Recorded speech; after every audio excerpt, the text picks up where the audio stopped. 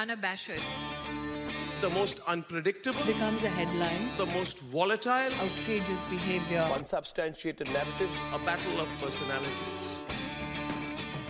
Welcome to Grand Tamasha, a co-production of the Carnegie Endowment for International Peace and the Hindustan Times. I'm your host, Milan Vaishnav. For the first time in decades, shots have been fired between China and India along the line of actual control. Months of simmering tensions along the contested border have led to intermittent skirmishes and few unambiguous signs of resolution. As India grapples with the twin domestic crises of COVID and the economy, it simultaneously must manage a complex diplomatic and defense engagement with the Chinese. There is no one better on the planet to talk about the China-Indian dispute than my colleague Ashley J. Tellis.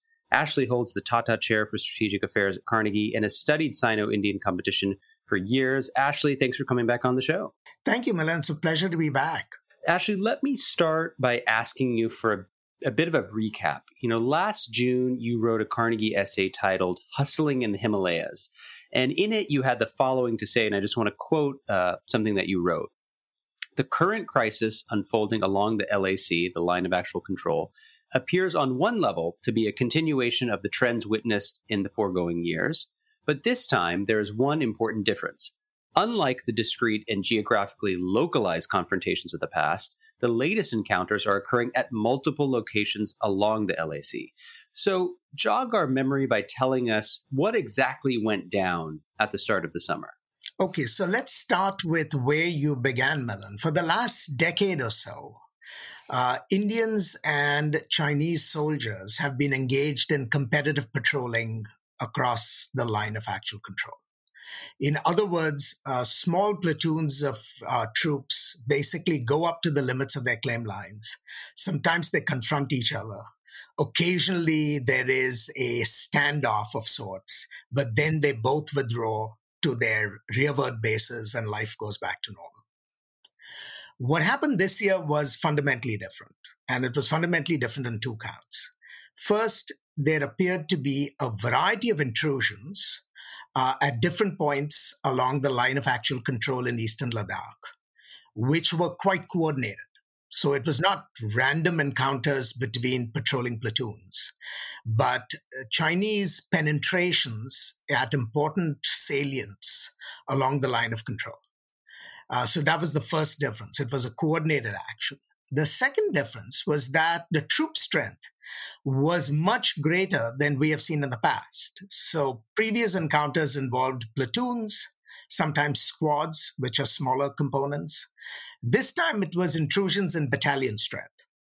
And these were battalion strength intrusions that were obviously pre-planned because, you don't sort of task battalions to move in strategic locations without having given some thought to what is it you want to achieve.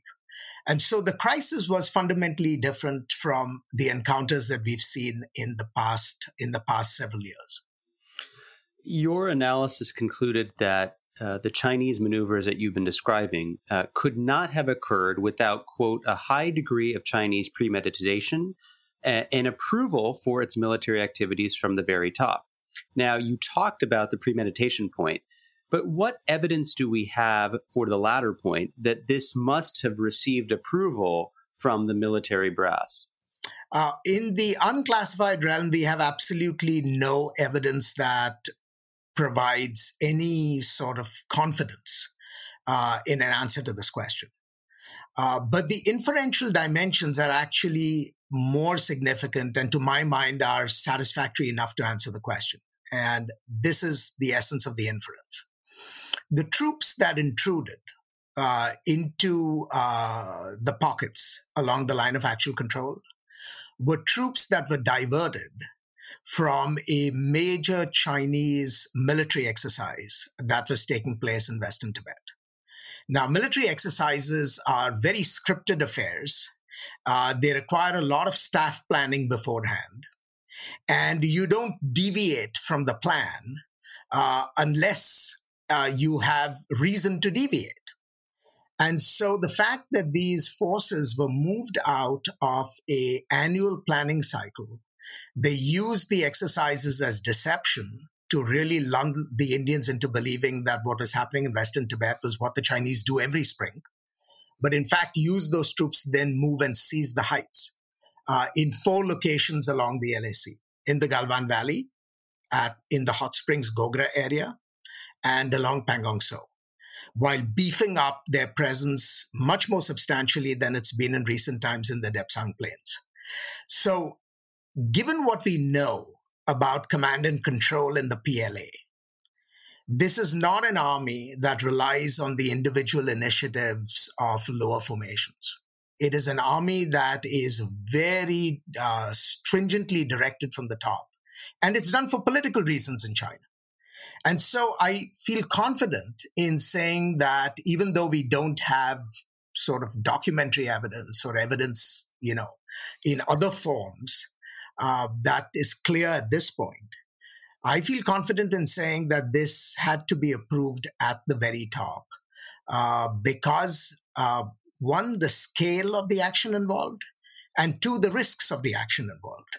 You can imagine, Xi Jinping and the chiefs of staff, the joint staff in Beijing, would not want to be surprised if they suddenly discovered that there was a war because some, Chinese colonel decided to, get frisky on the front. So I think there is good reason for believing that this was centrally directed.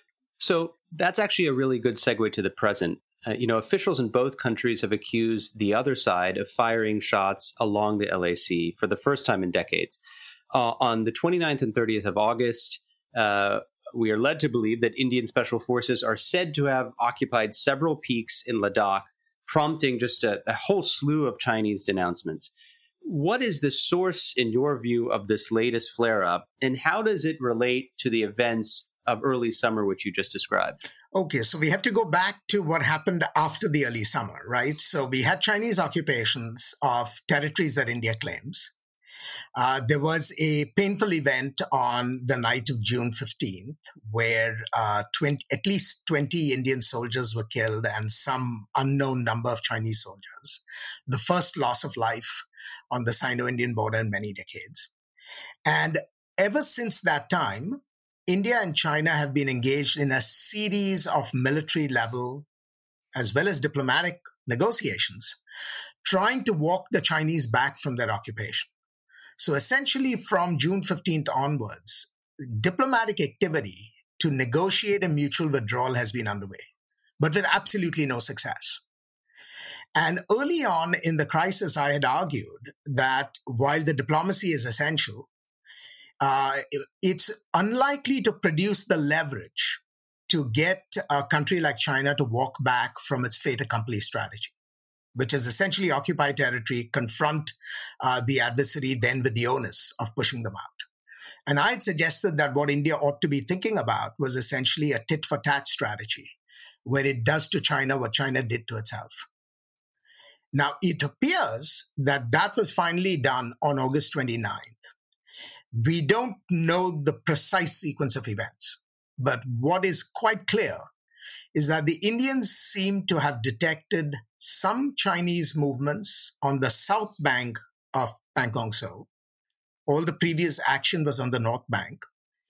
And in a preemptive move, the Indians responded to the evidence of that movement and quickly deployed troops at multiple locations to seize the commanding heights at different points in the Kailash range. And so, in effect, what India has done is paid back China in its own coin.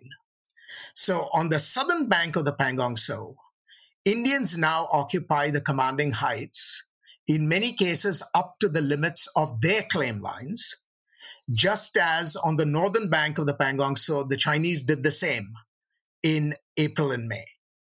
And I think the Indian calculation was twofold.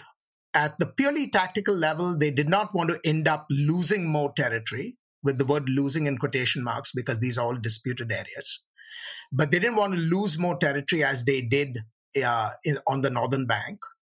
And then the political calculation, I think, was to be able to hold areas that China values and use it potentially as a pawn in a negotiation that would then lead, ideally, to complete disengagement along the entire eastern Ladakh front. Now, whether that's borne out, whether that will deliver, only time will tell. But the Indians have certainly acquired a few more negotiating chips today than they had in the past. So speaking of negotiating chips, amidst all of this, the Indian and Chinese foreign ministers recently held a meeting on the sidelines of a regional summit in Moscow, and they emerged from that meeting with a 5-point statement, hearkening back to another era perhaps, pledging to, quote, continue dialogue to disengage as quickly as possible, maintaining a necessary distance and easing the situation on the ground, end quote.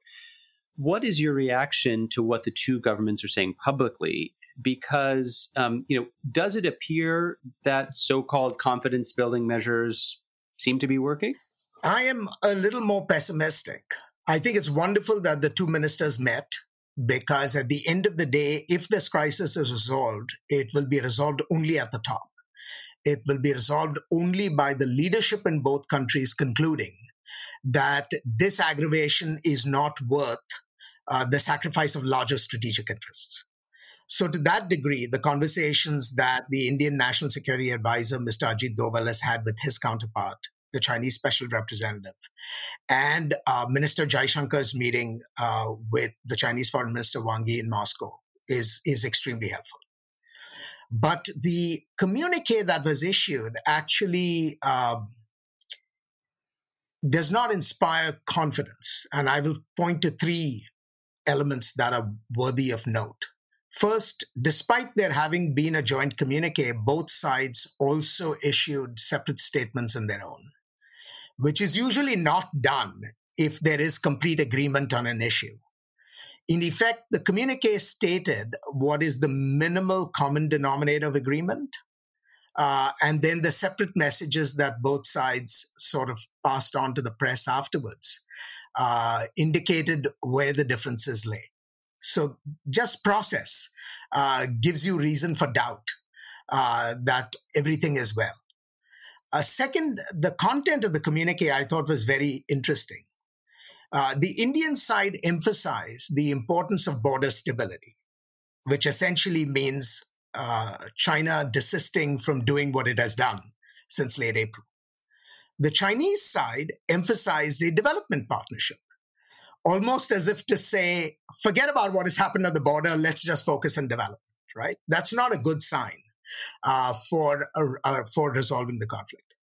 And then the third point, which I think was actually the most striking, was the complete absence of any reference to a restoration of the status quo ante, which has been India's persistent demand since the beginning of this crisis. So I see the meeting between Minister Jaishankar and Wang Yi as one more step in what will be a long and arduous negotiation that in all probability will actually go well into the winter and possibly even beyond. I'm not convinced that we've seen the end of this crisis. So, what are we talking about here, Ashley? Because, we are now seeing some, I would say, serious analysts who are openly fretting about the prospects of a shooting war between these two large neighboring countries. This could come about either due to miscalculation, error, or it could be the product of deliberate actions taken by one or both sides to raise the stakes. Do you sense an appetite in either Beijing or New Delhi for escalation should it come to that? I don't think there is a desire on either New Delhi's part or Beijing's part for a war. I don't think there is a premeditated sort of calculation about looking for a conflict. But there are large numbers of forces in proximity to one another. And so accidents can happen for two reasons. First, the rules of engagement have changed. In the old days, the rules of engagement was that both sides did not deploy firearms and did not certainly use firearms when it comes to jousting along the line of actual control. They use their fists, sometimes to deadly effect, as we discovered in mid-June, but the use of firearms is prescribed. Now those rules of engagement have changed. Both sides have firearms, and they have more than just personnel arms. They have crew-served weapons, they have heavy weapons in very close proximity to one another. And so if the spark lights off, it's going to be a very serious confrontation. The second reality is that both sides also seem determined, and this is the political dimension, that they are not going to stand by and watch the other side nibble at what they believe is their own territory, which means that the games that were played first in late April, early May, and now most recently in August, where one side takes the lead, occupies territory, and confronts the other with a fait accompli, that could change in very dramatic ways. That is, we could see a race by both armies to secure certain territories that they believe are theirs. And with the changes in the rules of agreement, that race could lead to provocative actions that could lead to further loss of life and then different kinds of escalation. In a recent essay posted on War on the Rocks, defense analyst Sushant Singh had the following to say, and I thought it was quite interesting. It's getting a lot of attention. For more than 5 decades, the Indian military has feared one thing above all else, a two-front war with China and Pakistan. And unfortunately for Prime Minister Narendra Modi and his government, India is close to realizing this nightmare scenario, end quote. Do you agree with this rather pessimistic assessment? I don't think it's borne out by the facts on the ground. I mean, there is very clearly Chinese-Pakistani collusion, but that collusion is at the level of politics, where even as the Chinese put pressure on India through diplomacy and through military instruments, the Pakistanis, for example, unveiled a new map of the state of Jammu and Kashmir on the margins of the SCO meeting. Which caused India's National Security Advisor, Ajit Doval, to walk out of the meeting because he thought that the map was, as he called it, a travesty, or words to that effect. So there is political collusion in terms of putting pressure on India. But I do not see any change, at least no significant change, for example, in Pakistan's military disposition, in Pakistan's military posture or its alerting system, or in a shift of Pakistani forces from their peacetime positions to wartime positions. So if Sushant's argument is somehow that India is facing realistically a two-front war problem right now, I don't quite see the evidence for that. I see a major Chinese mobilization in eastern Ladakh. I see a maintenance of the standard posture in the east around Arunachal Pradesh. I see Pakistan and its capabilities pretty much in their normal peacetime positions, even as of now. There is a live LOC, a live line of control on the India-Pakistan side. There is constant combat with respect to terrorism and counterterrorism operations, some artillery firing, but nothing that is out of the ordinary for this time of year. So I think Sushant's contingency is something that we ought to watch for, but I don't think it's something that is unfolding in real time, at least at the moment. Kind of come back to something that we kind of glossed over a little bit, which is the sort of Chinese motivations for this action earlier this summer, which is, as you say, the crisis is still unfolding. We don't know where it's going to end. Many people would have thought, given the international condemnation directed at China because of COVID, because of alleged attempts to cover up its spread, its severity, and so on and so forth, that they would have tried in order to win hearts and minds, or, from a purely public relations standpoint, not engage in this kind of salami slicing activity, I think you've called it, and others have called it in the past. So the unanswered question to me, and I think to a lot of people who are not experts in following this border conflict, is why now? What is it about this moment that we're in that would lead the Chinese, if this was indeed a premeditated thing delivered from the top, to engage in this kind of aggressive action at this juncture? This is really the million-dollar question. And again, this is one of those issues for which we have no documentary evidence of any kind whatsoever. So we are in the realm of interpretation. But there are reasonable interpretations and there are unreasonable interpretations. I don't think one should simply paper over China's political grievances vis-a-vis India. That is, I think it is unhelpful to think of this crisis as simply being a part of China's larger aggressiveness internationally. China is certainly pushing on all fronts. There's no question.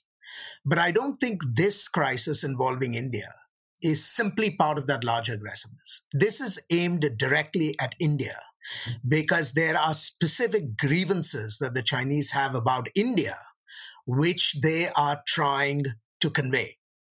And to my mind, those grievances come from a deep fear that Indian political actions in August last year, particularly with respect to changing the status of Jammu and Kashmir, somehow signal the beginnings of Indian revanchism and by implication, heightened threats towards Chinese control in Tibet. Now, the Chinese are absolutely paranoid about Tibet, and they're absolutely paranoid about what India might do in order to undermine Chinese control of Tibet. And I think they misread the Modi government's Article 370 decisions completely. To my mind, those decisions were about Indian domestic politics and about the government's attempts to satisfy its own political base, which had been demanding the abrogation of 370 for now some 60 or 70 years. But the Chinese read that as something beyond domestic politics. They read this as somehow signaling a muscular India's determination to recover territories. Now, where they got that idea from, we can debate. But the point is, I think all that has happened since the spring of this year is really a reaction that began to unfold as a result of those decisions made in India last year. In other words, an interesting question that I think, scholars and historians will be looking to answer in the decades ahead, it would be something like this. If India's 370 decisions had not occurred last year, would we be seeing a crisis of this magnitude on the Sino-Indian border today? And my own sort of tepid answer to that question is no. That if there were no changes in Indian domestic politics, we would have had a continuation of past problems, but nothing of such magnitude. Now, only the evidence available in the future will corroborate or refute this.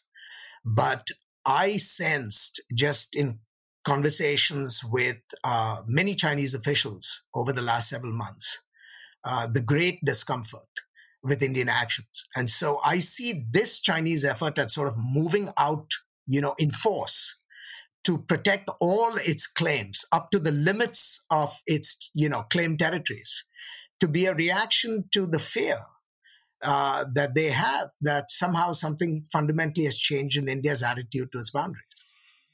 So, I find this extremely interesting. And just as an aside, it would also suggest, if your hypothesis is correct, that perhaps we have underestimated, we as the kind of analyst community, the international repercussions of India's decision last August. Because in our own country, the United States, we have seen Kashmir enter the political conversation this election year in a highly unanticipated way, insofar as there are at least grumblings, limited amounts of data thus far that suggest that the Democratic condemnation, Democratic Party and its representatives' condemnation of what's happening in Kashmir, what happened in Kashmir, may be leading some Indian Americans of indeterminate significance to move over to the Republican Party. And so in some ways, I think we've tend to underplay that, but it could be having a bigger impact than we might have anticipated. I think there is a paradoxical quality actually to the aftermath of that outcome, where, the Prime Minister's decision to vitiate 370 has been widely welcomed in India. In fact, it's one of those political decisions that appears to enjoy, the support of very large majorities of the Indian people. There are some sections, of course, that are very disenchanted both about the decision and the way it was implemented. But by and large, I don't see sort of national pushback on the decision that Modi took.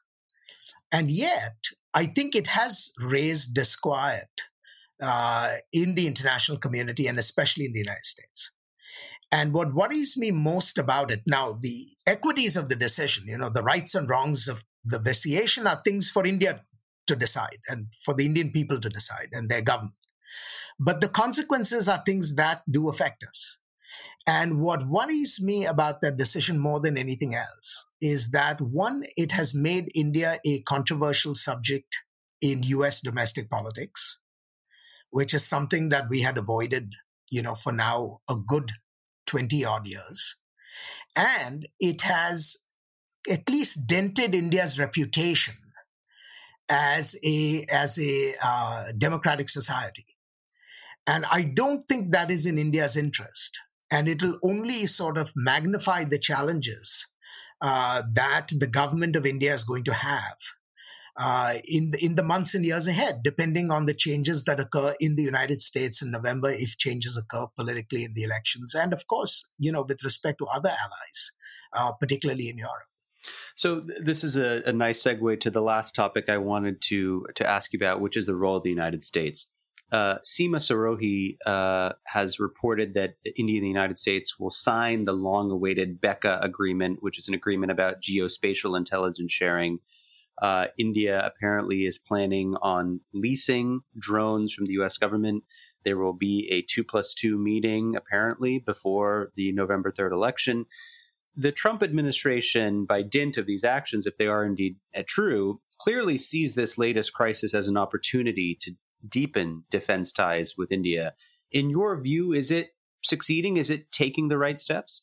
Well, first, I think all the facts that you outlined are correct. I mean, all those initiatives are underway, and with a bit of luck, they will be brought to conclusion.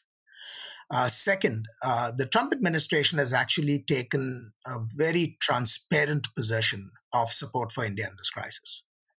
And of course, it is motivated in part by the opportunities to confront China on a grander scale, which sort of makes it part and parcel of the US's own bilateral problems with China. But I think there's something more going on here. And the more is that I don't think the United States had the alternative of doing otherwise. That is, Chinese aggression in this instance has been so blatant that the United States could not stand by and either ignore it or not come to India's defense. What are the issues here? We all agree that those borderlands along the Himalayan territories are undefined. Those are agreed. We all agree that they should be negotiated, delimited, demarcated through a peaceful process. We all agree that the agreements that China and India have sort of repeatedly reached among themselves since the 90s actually offer a good enough framework for how to resolve this dispute over the long term. What China has done is that it has thrown all those understandings overboard. And it's very important to recognize this, that whatever the provocations may have been, right, the provocations created by Article 370 or what have you, I don't think they justified a reaction of this kind, because a diplomatic provocation should have, elicited a diplomatic response rather than a quick jump to military action, which has enormous risks. And by China taking the step to move quickly to military action, which has now resulted in the loss of life, I think it has put itself, on the opposite side of the United States, which is arguing, more loudly than ever for a rules-based community. And so even beyond the Trump administration's own sort of bilateral problems with China, I think they were left in absolutely no position but to support India on this count. And I think even a democratic administration would have done the same in these circumstances. Ashley, I want to end this conversation by asking you about India's own domestic transformation. And this is something that has kind of come up in several different ways. So let me try to tie it up. You had a recent essay for Carnegie in which you argued the following: the community of liberal democracies internationally stands to lose if domestic unrest, fueled by confrontational politics, stymies India's growth, or if India enlarges its material capabilities only by sacrificing its liberal character, end quote. I've been having a lot of conversations with people around this kind of, election season. Some have argued that, look, Washington really doesn't care about India's democratic credentials because we have our eyes on China. And so democratic, not democratic, liberal, really doesn't matter.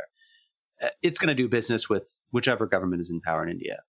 What are they missing, in a sense? Because what this passage of yours tells me is that democratic backsliding not only would be bad for India, but it also does have larger international repercussions.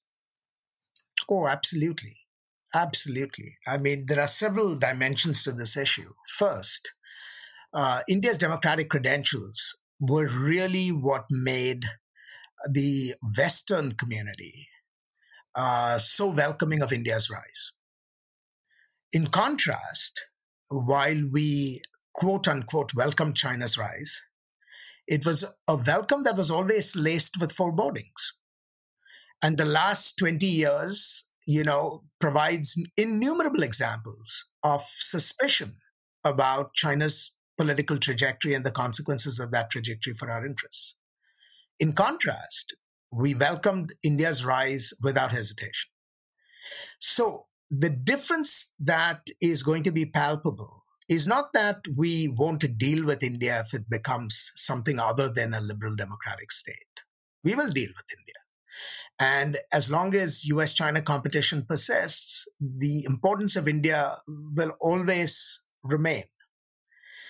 I think there will be two things that will change. One is the enthusiasm and the generosity with which we engage India. That will change because, Americans are a crazy people. I mean, they don't think like realists all the time.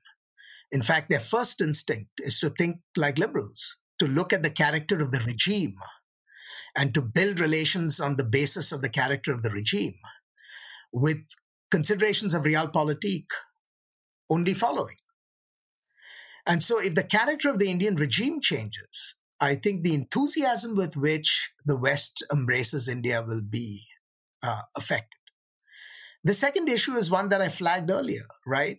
When people say the United States doesn't care about what's happening in India, we're going to do business, we forget that the United States is not, sovereignty in the United States is not unipolar.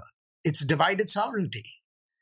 And there are three branches of government, at least two of whom have huge impact on decisions made about India.